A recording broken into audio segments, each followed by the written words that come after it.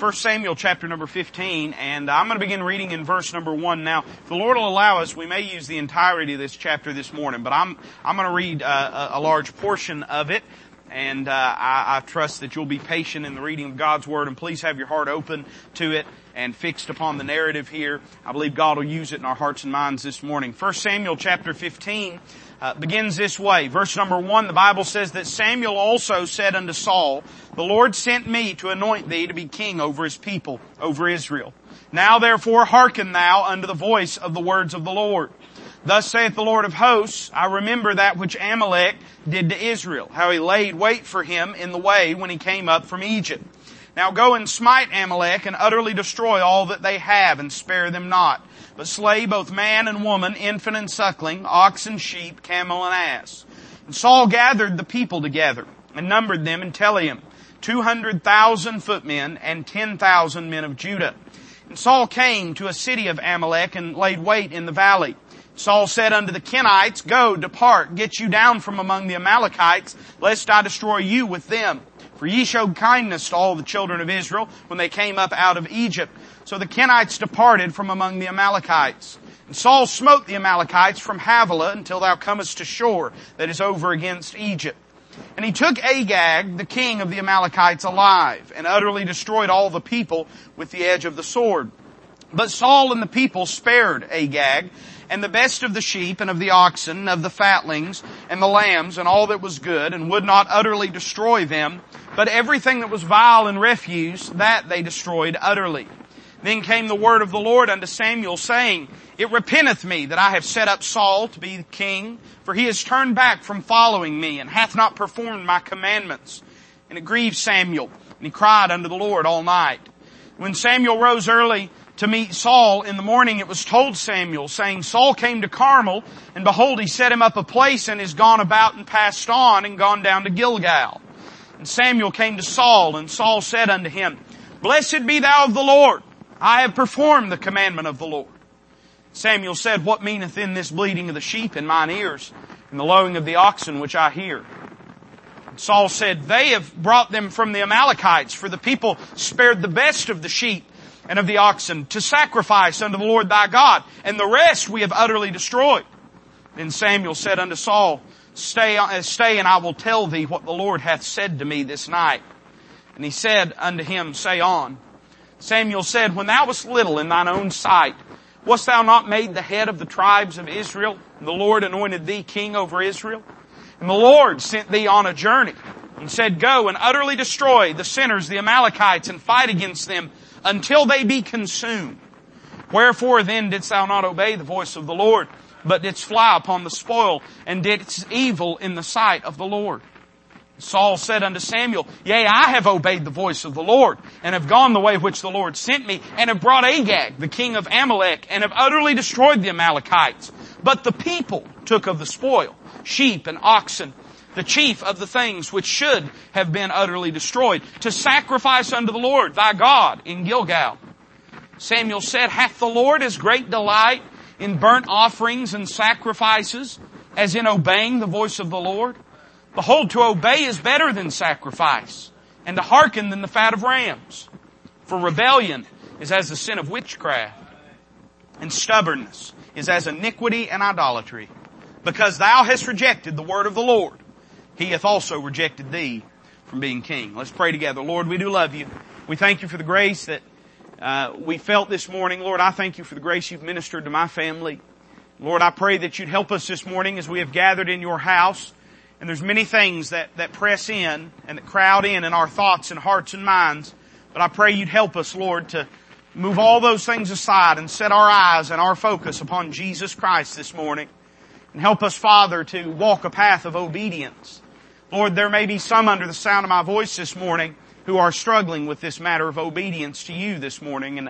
And Father, I just pray that this little message would do something, Lord, to stir them and to challenge them to put aside the idols of their self-rule and to instead crown Christ King of every matter of their life. Lord, we'll be sure to thank you for all the work that's done, for it'll be you that has done it. And we ask it in Christ's name. Amen. I want to preach to you for a few moments this morning on the disobedient king. King Saul's life is a tragic one. It seems that no sooner was he crowned king over Israel than he lost the crown. And very simply put, I think we can say it is for one singular reason, that Saul never learned the importance of obedience. You know, we live in a day today where society is roiling and boiling and seething, and it feels as though the literal fabric of our culture and society is ripping apart at the seams. I think we're living in a day very similar to the day of Judges, when every man does that which is right in his own eyes. We have allowed progressivism and we have allowed Marxism to rip out from under our society the undergirding of absolute truth. And we live in a day of moral and emotional and factual and scientific relativism, in which the only thing that anybody can agree on is that nobody can agree on anything. And I think that in the day that we live in, the greatest thing we can do for our children is teach them the importance of obedience. I think the greatest thing we can do for our society is to live obediently to the Lord. And I will tell you this, that your life, like Saul's life, will always be cut short. It'll always be hindered and hampered. It will never reach what God has intended for it until we learn the truth of obedience. We learn it from a young age. Obedience is the very best thing. Amen. We learn it in little nursery rhymes and songs and Sunday school lessons. It is foundational to our concept of our relationship to God, that He is the authority and that we are to be obedient. And yet somewhere in the human heart, somewhere in the human condition, we find, even though we may have been saved 10, 20, 30, 40 years, though we may have gray hairs on our head, though we may have many miles behind us in our history, we still seem to struggle with being obedient. And I think when we look at the life of Saul, and of this episode in particular, I think we learn some very important and instructive and cautionary things about this matter of obedience and disobedience. Put very simply, you know why Saul's life was shipwrecked? Because he would not obey God. And I want us to notice 4 simple thoughts this morning. I'll pray that the Lord will help me to be swift in the preaching. And I always say this, if you'll listen fast, I'll preach fast. Amen. I want to say a word first off about the trail of disobedience. I will often ask my little boy when he does something wrong, which is quite often, I will often ask him, I'll say, why'd you do what you just did? Or I'll say, what were you thinking? Or I'll say, how did you expect that to go? We have these big blinds in our house. We've got big sliding glass doors in our den in our house, and these big blinds. And ever since my boy's been little bitty, since we moved into the house, we've stayed on to him and now to his little brother. Don't mess with those blinds. Really, the reason is because they're so out of date. I'm not sure they could be replaced. Amen. I don't know. I'd have to go to an antique shop to try to find something to replace them, if they went bad. And so, but they have a bad habit of taking and rolling cars into that door and rolling them into those blinds.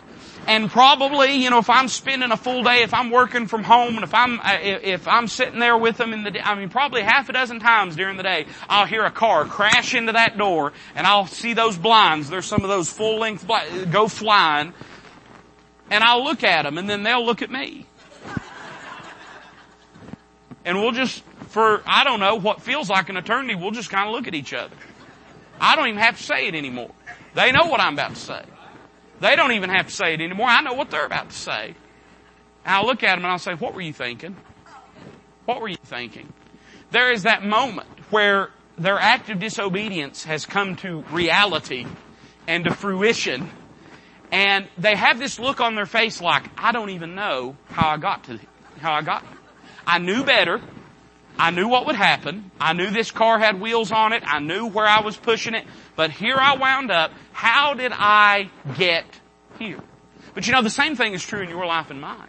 Very often we will find ourselves in a mess, experiencing the chastening of God, dealing with the consequences of our sin, and we will very often have that same dumbfounded look on our face that a little child does when they've been caught doing wrong, and we'll look at ourselves, we'll look in the mirror with that same look and think, how did I get here? In many ways, I think Saul teaches us something about how we get there. And I want you to notice these truths. Look at verse number 4. And notice how this whole story begins. God has given the commandment to Saul. It's a very clear one. The Amalekites were cruel and unkind and unhelpful to the children of Israel when they were coming out of Egypt. And now the time has come. The sin of the Amalekites is full. God intends on judging the Amalekites, and Saul is going to be the vessel through which that is to be done. He has sent him with very clear, very simple instructions. Go find the Amalekites and kill them. Kill everything they got, kill everything they own, burn their houses to the ground. I do not want a stain of their iniquity left on the face of the earth. His command is utter, it is absolute, it is simple. And yet look what happens. The Bible says in verse 4, Saul gathered the people together and numbered them in Telaim, 200,000 footmen and 10,000 men of Judah. Let me pause there and say this. God gave him everything he needed to obey. God gave him the army he needed to obey. This is a vast, vast army. In this day, this time in history, and against this foe, this is more than enough to get the job done. Can I say this? God never commands us to do anything that He will not equip us to accomplish. There's nothing God commands us to do that we can say, well, God, I just couldn't help it. There's just no way I could have accomplished it. If God commanded it, then He'll equip you and enable you to do it. So Saul numbers all these people. And the Bible says in verse 5, Saul came to a city of Amalek and laid wait in the valley. Now this is interesting. Verse 6 says, And Saul said unto the Kenites, Go, depart, get you down from among the Amalekites, lest I destroy you with them. For ye showed kindness to all the children of Israel when they came up out of Egypt. So the Kenites departed from among the Amalekites. And Saul smote the Amalekites from Havilah until thou comest to shore that is over against Egypt. Let me say, number one, we see the obedience commenced. Saul does everything that he's supposed to do in the initial beginning of this story. If we were to stop the story right there at verse number 7, we would call Saul a success. I think if we were to stop it right there, and if it meant that he had destroyed everything, I think God would have called him a success. The very reason that verse number 8 happens is because of the disobedience of Saul. You know, very often in our lives, we start with the intention to obey God. In fact, I sort of take for granted, maybe I'm ignorant, maybe I'm naive for doing this, but I sort of take for granted that most Christians want to do the right thing. I believe they want to do the right thing. How many times have you went to bed Saturday night planning on being at church Sunday morning? How many times have you got off work on a Wednesday saying, I'm going to go to church this Wednesday night? How many times have you laid down for a nap and set your alarm on a Sunday afternoon and said, I'm going to be back Sunday night? How many times have you said, marked out where you're going to read in your Bible, got your Bible reading plan, set it beside your Bible, set your Bible where it's supposed to be, and you intended to read your Bible? How many times have you scheduled time in your day and said, I'm going to get along with God, I'm going to pray during this season? You see, it's easy to start out in obedience, but it's hard to complete the obedience very often. And Saul was like this. Saul, he did everything right at the outset. He had the army he needed. He went to the place. I believe sometimes we're a little rough on King Saul, but the fact is, I think Saul started the right way. But it goes to show you, just because you start the right way does not mean you'll end the right way. You can't make a good finish unless you make a good start, but making a good start does not guarantee a good finish. You've got to follow through in obedience. I see his obedience commence. Where did it all go off the rails? Look at verse 8. I think we have a little hint here. The Bible says, And he took Agag, the king of the Amalekites, alive, and utterly destroyed all the people with the edge of the sword. Here we see his obedience compromised. He started off well, and he did most of what God commanded. But here, you know what we find? He left a little room, just a little opening for disobedience to grow. Very often we start off the right way, but then we get to reassessing God's plan and we decide there's a little room for improvement. I do not know what his intention was. I can speculate as easily as you can. Probably he thought that it would be good for the morale of Israel. Probably it would help solidify his throne as the king. If he could march that Amalekite king through the city streets, and if he could show they could have a big parade, and much like David would experience later on when he would dance in the streets. Saul said, this is my moment. What a shame it would be to waste this king, killing him out here in the wilderness, and it wasn't nobody, recording it on their phone. It wasn't going to go viral. Amen. And so he was probably thinking, hey, why waste this good opportunity by simply killing him? Can I tell you something? Obedience is never wasted when it's obedience to the Lord. You see, it really comes down to a fundamental question of faith and submission. Do we believe God's right And are we willing to let Him be in control? At this moment in Saul's life, he wavers, he falters on this matter of faith and submission. And he says, I know God wants Agag to be killed with the rest of them. I know He wants all these sheep to be slain, all these oxen. I know He wants all this livestock dead. But maybe I know better than God. And so he leaves a little room. He is, by the way, he is mostly obedient. Let me say that again. He is mostly obedient. He killed most of the Amalekites. He killed a good portion of the livestock. He is mostly obedient. And you know what that makes him? Altogether disobedient. When Samuel shows up, he doesn't say, well, hey, you almost got there, Saul. When he shows up, he doesn't say, well, Saul, you could have done a lot worse.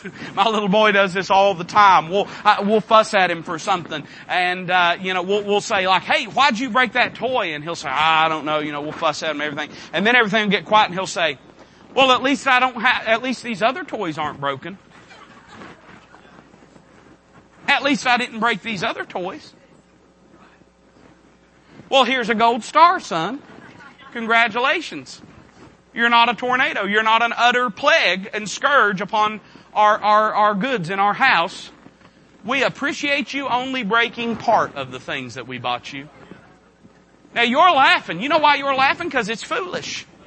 So why then do we look at God and say, well, God, I know I've not been obedient in this matter or that matter, but hey, I go to church. Hey, I read my Bible some. Hey, I'm not as bad as so-and-so. Saul said, I've killed most of them. Samuel said, there's either obedient or disobedience. Either obedient or disobedient, Saul. There is no in between. His obedience was compromised, and then we see his obedience corrupted. Verse 9. But Saul and the people spared Agag and the best of the sheep and of the oxen and of the fatlings and the lambs and all that was good, and would not utterly destroy them. Now this is interesting. Look what it says. But everything that was vile and refuse, that they utterly destroyed. Now this is interesting, because if you read back in the book of Joshua and you read about the destruction and the conquest of the city of Jericho, you find a very important truth. That God's perspective is the defining perspective. That if God says something is accursed or unclean or vile, that it is God denoting it as such that makes it such, and not our perspective or perception of whether it is.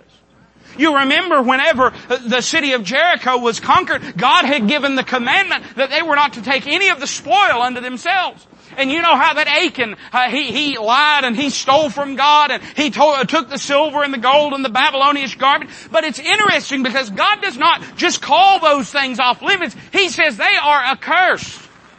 And point in fact they were. In fact, Achan's name means trouble. It means troubled. It means set contrary against what is right and what is God. And what do we find? We find that those things became a curse to Achan's family. Because he took those things, God destroyed Achan and his family. By the way, they would go on immediately after that and destroy the little city of Ai. And you know what God would say? God would say, you can take all the spoil to yourself. I don't think there was anything on a molecular level that was different between the gold in Ai and the gold in Jericho. But there was sure enough something different on a spiritual level. You know why? Because God had said that gold in Jericho, that silver in Jericho, those garments in Jericho, all the goods in Jericho were accursed. So in other words, Saul says, well, we made a distinction here, Samuel. There's some stuff that's vile, that's refuse. And there's other stuff that's good stuff. And we just kept what is good, and we just destroyed what is not good. How many times do we look at God and say, God, let me tweak your plan a little bit. And let me tell you what I think is worth saving and what I think is worth destroying. For in fact, these things were as vile as the other things. You know why? Because God had said all of them are to be destroyed. We see his obedience corrupted. Not only was his obedience corrupted, but his obedience corrupted him. Now all of a sudden he's telling God what's right and what's wrong. Now all of a sudden he's telling God what is vile and what is clean, what is good, and what needs to be destroyed. His whole perspective is, God, let me tell you. Let me tell you. We see the trail of disobedience. Then I want you to notice the testimony of disobedience. In other words, let me say it this way. He got found out. How did he get found out? When did he get found out? Look at verse number 10. The Bible says then. What does the word then mean? It affixes something to a point in time, doesn't it? It says this happened and then this happened. In close correlation and in chronological order, these two things are connected. So Saul kept all of the sheep and kept all of the oxen, kept the fatlings, kept the lambs, kept Agag, and then, in direct response to his disobedience, then came the word of the Lord unto Samuel, saying, It repenteth me that I have set up Saul to be king, for he has turned back from following me, and hath not performed my commandments. And it grieved Samuel, and he cried unto the Lord all night. Let me say this, that the testimony of Saul's disobedience was instant. Before Saul ever even knew he was found out, he was found out. And God knew immediately the moment that disobedience prevailed in the heart and actions of Saul.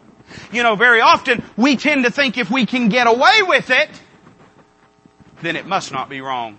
Our entire political system is framed on the principle, if you can get away with it, it must not be wrong. Society in general. Nowadays we're not asking what's right and wrong, we're asking what's legal and illegal.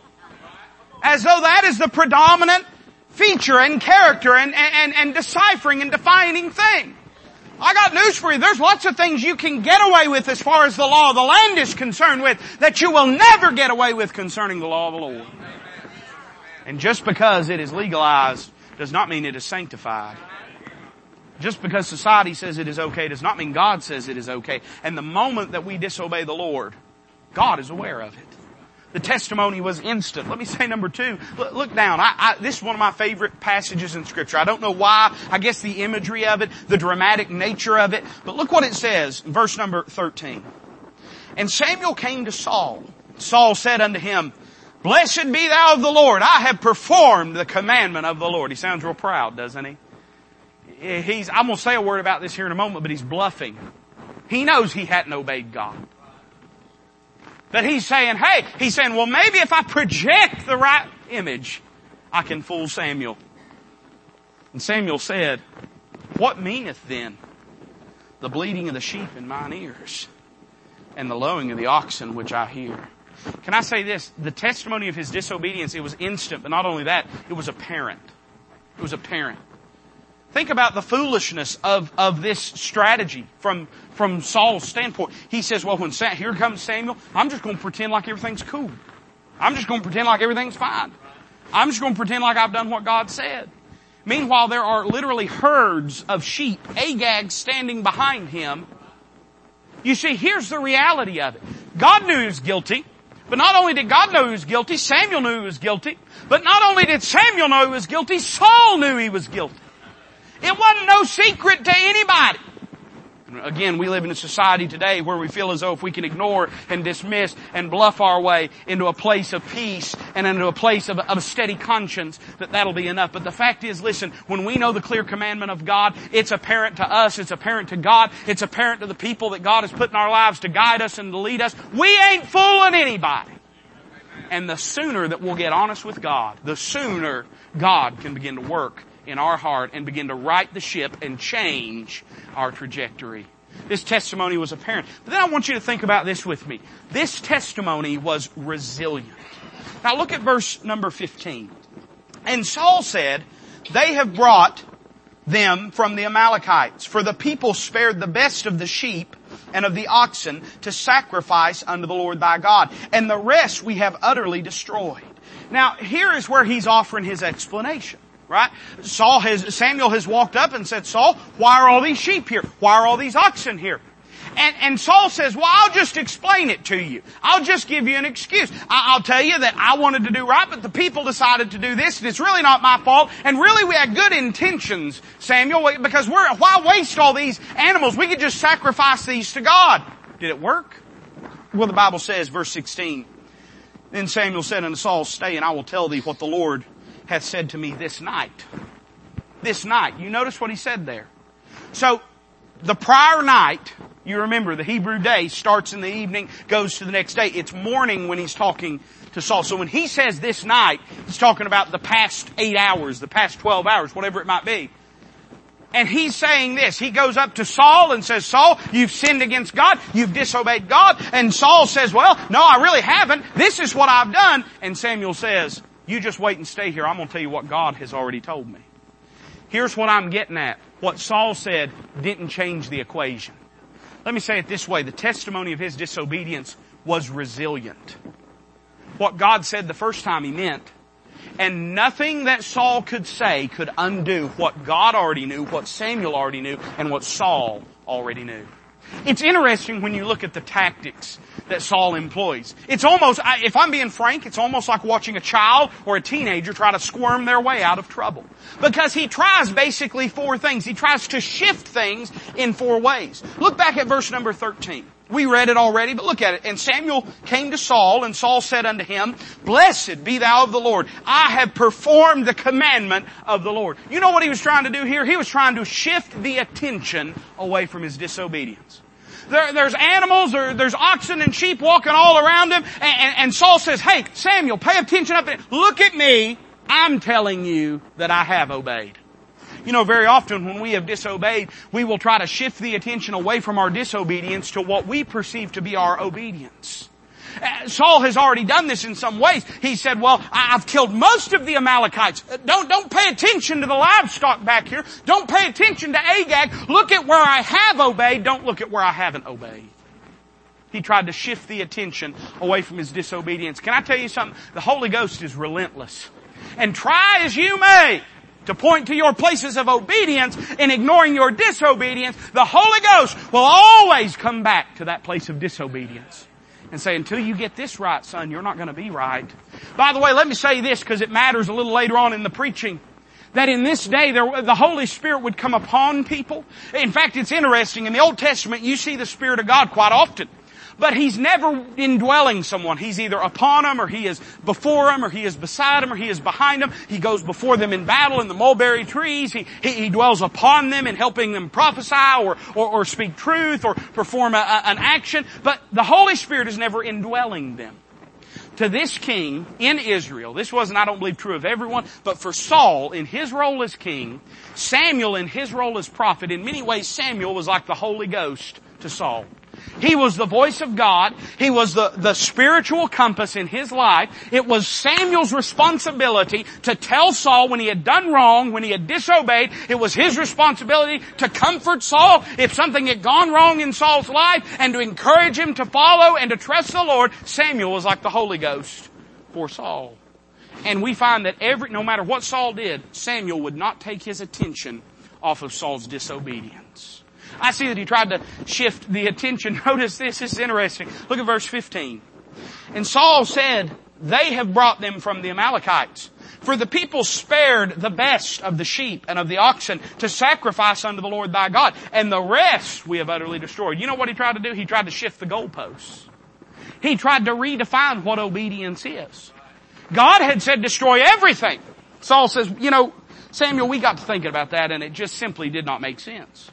Instead, it makes more sense. This is what obedience should look like, Samuel. It should look like what we've done here. It should look like keeping the best and destroying the worst. But that's not what obedience was. God had given a very clear, very distinct command. And we very often will try to go back and renegotiate with God and say, Lord, I know you told me to do. Lord, I know you told me to get rid of this sin. But really, do I have to get rid of this sin?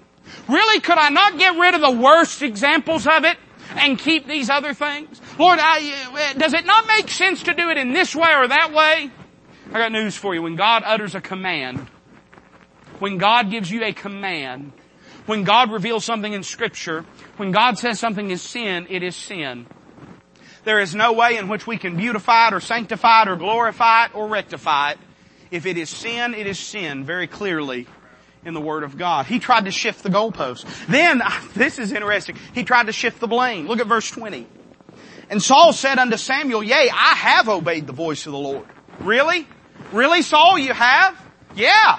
I have obeyed the voice of the Lord, and I've gone the way which the Lord sent me, and have brought Agag, the king of Amalek, and have utterly destroyed the Amalekites. Well, here's the first problem. Everything he just said was not obedience. It was partial obedience. But now notice what the issue at question here right now is these oxen and these lambs and these herds. Verse 21 he says, but the people, it was the people, they took of the spoil, sheep and oxen, the chief of the things which should have been utterly destroyed, to sacrifice unto the Lord thy God in Gilgal. He tried to shift the blame. He tried to say, it really wasn't me.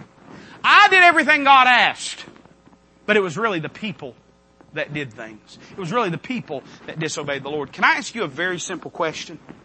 If it ain't you, then why is the Holy Ghost dealing with you? If it's somebody else, why ain't He dealing with them instead of you? If you've really done nothing wrong, hey, the righteous are bold as a lion, the wicked flee when no man pursueth. If you've really done nothing wrong, why are you afraid of talking to the Lord about it? Why are you afraid of asking Him to search you and try you and see if there be any wicked or unclean way within you to cleanse you? The fact of the matter is, He tried to shift the blame, but if the blame had gone to the people, Samuel would have been talking to the people.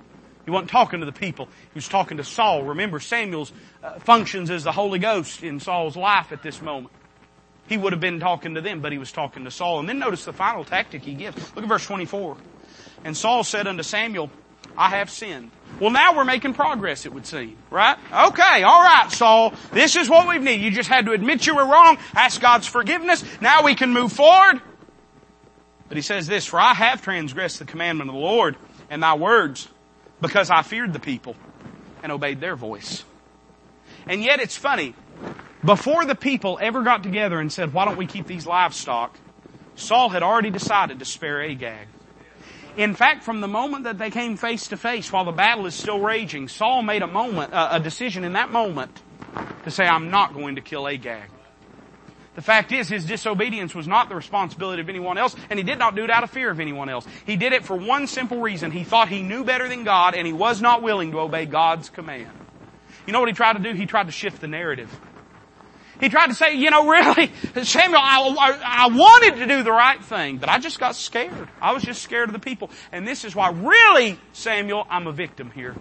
Really, I'm a victim. Really, I wanted to do the right thing. I would have done the right thing, but I couldn't do the right thing because I was just too cowardly. I was just too scared. I was just too weak. And yet God never commands us to do anything that He will not equip, enable, and empower us to do. We very often, I wanted to do the right thing, but I just couldn't see a way how. I don't believe that. I don't believe that. I don't believe it's true in my life. I don't believe it's true in your life. I believe anything God instructs us to do, He will enable us to do. And for us to attempt to say it's really not my fault, it's everyone else's, is just an attempt to try to shift the blame, shift the consequences to someone else. Did this matter? Did it change anything? Well, I would say this. Look at what the Lord Himself says down in verse number 28. Samuel said unto him, the Lord hath rent the kingdom of Israel from thee this day, and hath given it to a neighbor of thine that is better than thou. And also the strength of Israel will not lie nor repent, for he is not a man that he should repent. Saul, there's nothing you can say that's going to change what God and me and you already know. Your only hope, Saul, is to repent. I see the testimony of disobedience. Let me say a word about these very familiar verses in verse 22 and 23. Samuel really nails him to the wall here and says in verse 22, hath the Lord as great delight in burnt offerings and sacrifices as in obeying the voice of the Lord? Behold, to obey is better than sacrifice, and to hearken than the fat of rams. For rebellion is as the sin of witchcraft, and stubbornness is as iniquity and idolatry. Because thou hast rejected the word of the Lord, He hath also rejected thee from being king. Notice with me the truth about disobedience. And I'm going to move through this very quickly, but I want you to notice in verse 22 the appraisal of disobedience. Saul says, you don't understand, Samuel. We really chose the better thing to do. God is going to benefit far more from our plan than from His plan. But you know what we find? We find that Saul's disobedience negated any good that could have been done by any of those animals. God didn't want those animals if they were kept in disobedience. God had more animals than He needed. God is the master of the universe, the creator of all things. If all He wanted was sheep and oxen, He could speak them into existence. It was never about those things. It was about the obedience of His king. And God's appraisal is this: Saul, I'd rather have your obedience. I'd rather have your obedience than have the spoils from this battle.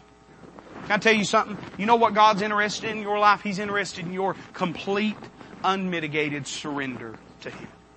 Your obedience to Him. That's what He really covets. That's what He really desires. That's what He really longs after. And nothing we do in the strength of disobedience is valuable in the eyes of God. There's not a single lesson we teach or sermon we preach or song we sing or anything that we do. There's not a single task we perform that if it's done in a heart of disobedience is valuable in the eyes of God. God says, I don't want any of that. What I want is your obedience. I see the appraisal of disobedience. Look at verse 23, man. This is strong language. He says, for rebellion, he says, the sin of witchcraft. What does he mean by that? Witchcraft in the Bible has very distinct meaning. It means sorcery. It means interacting with what the Bible calls familiar spirits. It is satanic in nature. It has to do with opening your heart and opening your mind and opening your life to the powers of darkness. So what does God mean when He says this? Well, I would say this. I want you to notice the alliance of disobedience. You know, the purpose of witchcraft, we don't have time to get into all of it. People have often asked me about demonic possession and witchcraft and things like this and the occult, and does it happen today? And oh yes, it does happen. Don't misunderstand me, it does happen. But people have often asked this question, you know, demon possession. Are people possessed with demons today? I believe they are. I believe it's probably more prevalent in some other places in the world than it is today. What we consider scripturally as demonic possession, the inhabiting of a person by a demonic being and the wielding of them and the bending of their will to it, I think it's probably a lot more prevalent in other places in the world than it is today. I think that there are probably cases in which people are very sick and that gives way and opens doors to some things. But can I put it very simply? I think the reason that we don't see as many supernatural expressions of Satan's power today in the West is very simply because the West is already under his sway. He doesn't need to turn rods into serpents. He's already got people. He's already got, hey listen, why does he need to perform miracles? He's got Hollywood. He's got CGI, man. He's got all that. Hey listen, why does he need people making incantations? He's already got the music industry. Why does he need all that? Why would he need sexual temples and places of lasciviousness and wild deeds? He's already got the average relationship, the average home. He's already got the industry of sex that exists in our society today. See, very simply, I would say this. Does the occult exist? Does demonic possession exist? Does witchcraft exist? Absolutely it does. But I think it's growing more and more irrelevant because Satan doesn't need it. He's already got the hearts and minds of most people. And he's already got the culture, and he's already got the politics, and he's already got science, and he's already got all these things. What would he use those things for? See, the fact of the matter is this. You know why rebellion is as the sin of witchcraft? Because it accomplishes more effectively what witchcraft accomplishes. It co-opts our will and puts it under the direct jurisdiction, authority, and influence that Satan desires. When we're rebellious against God, very simply, we're already doing what Satan wants. We're already doing. What was Satan's sin, the grand sin that introduced sin to the human experience or to God's creative world? It was when Satan said, I will arise and be like the Most High. When he said, I'm tired of seeing Him sit on the throne and I'm down here. I'm going to arise. I'm going to do what I want. I'm going to run my life. I'm going to run all things. That rebellion was what began all of it. When we are rebellious against God, we're operating in that same spirit and to that same end. We may never think I want to kick God off of His throne in heaven, but we are saying I'm going to kick Him off His throne in my heart. And I'm going to run my life. I see the alliance of disobedience. And then notice the antagonism of disobedience. It says it's stubbornness. Oh my. Go ahead and close your Bible there. We don't want to go there, do we? Whew. I feel like I got to stretch. Stubbornness is as iniquity, idolatry. Those are very distinct words. Iniquity carries heavily the connotation of transgressing God's law. When we use the term sin, which means missing the mark, it denotes our imperfection and our lacking of the standard of God's holiness. But the term iniquity carries deeply with it the idea that here God has set a boundary and we are stepping over that boundary. It says stubbornness is like walking across the Word of God. It's like stepping over the boundary and the law of God. He says it's like idolatry. Now, most of us would probably never imagine getting engaged with or practicing in literal, explicit idolatry. I think everybody in this room probably understands that little idols and statues and rosaries and crucifixes carry no divine power and have no ability to hear your prayers or answer your prayers or get you to God or make you more spiritual. But let me tell you what a lot of us do. We'll put ourselves up as an idol and we'll worship the plans and the will and the practices and the passions of self. And we'll worship us as opposed to worshiping God. By the way, I think there's a strong argument to be made that the very defining idolatry of our day is secular humanism. We're living in that time when that great golden statue that Nebuchadnezzar built is being worshipped. Where the image of man is being worshipped. Where the will of man is being worshipped. Where the autonomy and authority and supremacy of man is being set forth. Stubbornness is as idolatry. It puts God off the throne. It puts us on the throne. I see in this passage the truth about disobedience. And finally, and I'm going to make these statements and be done, I want you to think with me about the tragedy of disobedience. 3 things happened in Saul's life because he wouldn't obey God. Notice them with me. Verse 26. Samuel said unto Saul, I will not return with thee. Now, this is important, so I'm going to make a statement about it. Saul looks at Samuel and says, I know God has taken the kingdom from me, but turn back with me and let's go out here in front of the people. Let's offer a sacrifice and let's worship the Lord. And initially Samuel said unto Saul, I will not return with thee. For thou hast rejected the word of the Lord, and the Lord hath rejected thee from being king over Israel. And as Samuel turned about to go away, he laid hold upon the skirt of his mantle and it rent. Saul grabbed the mantle, the prophetic cloak of Samuel, and it tore. And Samuel said unto him, the Lord hath rent the kingdom of Israel from thee this day, and hath given it to a neighbor of thine that is better than thou. Think with me about the crown that he surrendered. Think about what his life could have been like if he would have just obeyed God. Man, he had a good son, Jonathan, that loved God, that loved him, that loved Israel. He had a good grandson. By the way, his grandson wound up a cripple. And it can all be led back to this moment.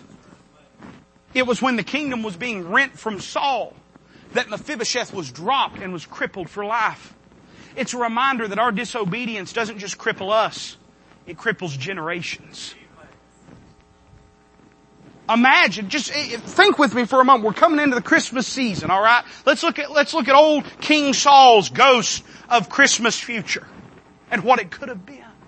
Imagine him as an old man seated with his family around him, with Jonathan seated upon the throne, ruling and reigning, with a young, strong, healthy Mephibosheth living and ruling and reigning beside his father, with his son Michael getting prepped and getting ready to be trained up. Imagine Saul dwelling in the glory and presence of the Lord. Saul, a man, imagine if he had been the one. Imagine if Jonathan had built the temple. Imagine how different it could have been. But in this moment, Saul was willing to give all that up so that he could drag this old pagan king back and parade him in front of the Israelites. Which, by the way, never even happened anyway. Samuel kills Agag on the spot. You know what I've found? The thing that you think your disobedience will procure, the thing that you think through your disobedience you will enjoy, the Holy Ghost will cut to pieces before you ever get to taste the sweetness of it. The thing that you think is going to satisfy you, that's causing you to walk away from God, to disobey God, if you're a child of God, the Holy Ghost will take the sword of the Spirit and will cut it up before you ever get to enjoy it. He never got to bring Agag back. Think about the crown that he surrendered. Something else interesting happens here. So, Saul turns and looks at Samuel. This is astounding. Samuel looks at him and says, the kingdom is going to be rent from you. It's going to be given to another. I don't want somebody else enjoying my blessings, by the way. Not at my expense. I don't want somebody else getting the will of God for my life. I don't want somebody else getting the plan of God for my life. I want to enjoy the will of God for my life. I want to enjoy the blessings of God. Now, you'd think Saul would be pretty tore up about this. You'd think he'd be broken. But instead, he looks at Samuel and he redoubles this thing about going back and worshiping with him. He says, honor me now before the elders of Israel. Turn back with me and let's go worship. This is fascinating. You know what Saul was doing? He was saying, I know I've lost the favor of God. I know God doesn't want to hear from me. And I know God's not going to answer me. I know that God is done with me in my life. I know the kingdom is over. But Samuel, let's just go back and pretend. Because we have to keep up appearances. Think about the course that he set. He began to live as a hypocrite this day. He began to live as a fake this day. This was the day that Saul took the mask out of the box and put it on and never took it off again. You know what happens when we choose our disobedience over God? Most of us are too spiritual, quote unquote, too hypocritical is really the right word, to really give up on God completely. You know what most of us will do? We'll keep coming to church and pretending that we're okay with Him. We'll keep coming to church and pretending that nothing's wrong. We'll keep coming to church and pretending like everything's all right. And like we're not living in disobedience. When you learn to live as a phony and a hypocrite, there's no stopping the slide of your spiritual degradation. I see the course that he set. But then notice the communion that he scorned. It's one of the saddest verses in the whole Bible. Remember I told you that for Saul, Samuel is the Holy Spirit. Now, I'm not saying that Samuel was literally an incarnation of the Holy, but I'm saying he functioned that way. If Saul wanted to know something from God, he talked to Samuel. In fact, later on in his life, he would go to a witch at Endor and he would ask her to conjure up Samuel because he was getting ready to go into battle and he didn't know what to do. You know why he had to do that? Look what it says in verse 34. Then Samuel went to Ramah, this direction. Saul went up to his house to Gibeah of Saul, that direction. And Samuel came no more to see Saul till the day of his death. Nevertheless, Samuel mourned for Saul. And the Lord repented that he had made Saul king over Israel. Now, before I make my closing statement, let me make this statement. I believe that the Holy Ghost never leaves a believer. Christ said that, said He'll be with you always. He'll never leave you. And I don't want you to misconstrue what I'm about to say. I don't believe there's anything we can do to lose our salvation. I don't believe there's anything we can do to lose the indwelling of the Holy Ghost. But by the way, Saul didn't lose Samuel. He just lost his relationship with Samuel. Samuel was still there, but they just quit talking. Samuel didn't quit caring about Saul. In fact, you know what happened? Saul grieved Samuel. And so there was nothing else for Samuel and Saul to talk about except for Saul's persistent disobedience. And Saul didn't want to hear nothing about that. So he said, Samuel, if you ain't got nothing to talk to me about except my disobedience, don't even come visit me anymore. Don't even come see me anymore. That was Saul's choice. Samuel was still there. Samuel was ready at any moment to come back in and to begin to commune with Saul and encourage Saul and direct Saul. But Saul didn't want that because Samuel could not come back into his life without that disobedience being dealt with. So here sits Saul, a proud hypocrite, on the throne of Israel. God not within 1,000,000 miles of his life. And over there sits Samuel, weeping, crying, broken. Because he wants nothing more than for Saul to get right. But there's no conversation to be had until Saul's willing to give up his disobedience and submit to the Lord. You know, the New Testament tells us that we're to grieve not the Holy Spirit, whereby we are sealed unto the day of redemption. You know what that means? Sealed unto the day of redemption. It means we ain't getting rid of Him and He ain't getting rid of us. So we better get this thing fixed or we're going to live a miserable life.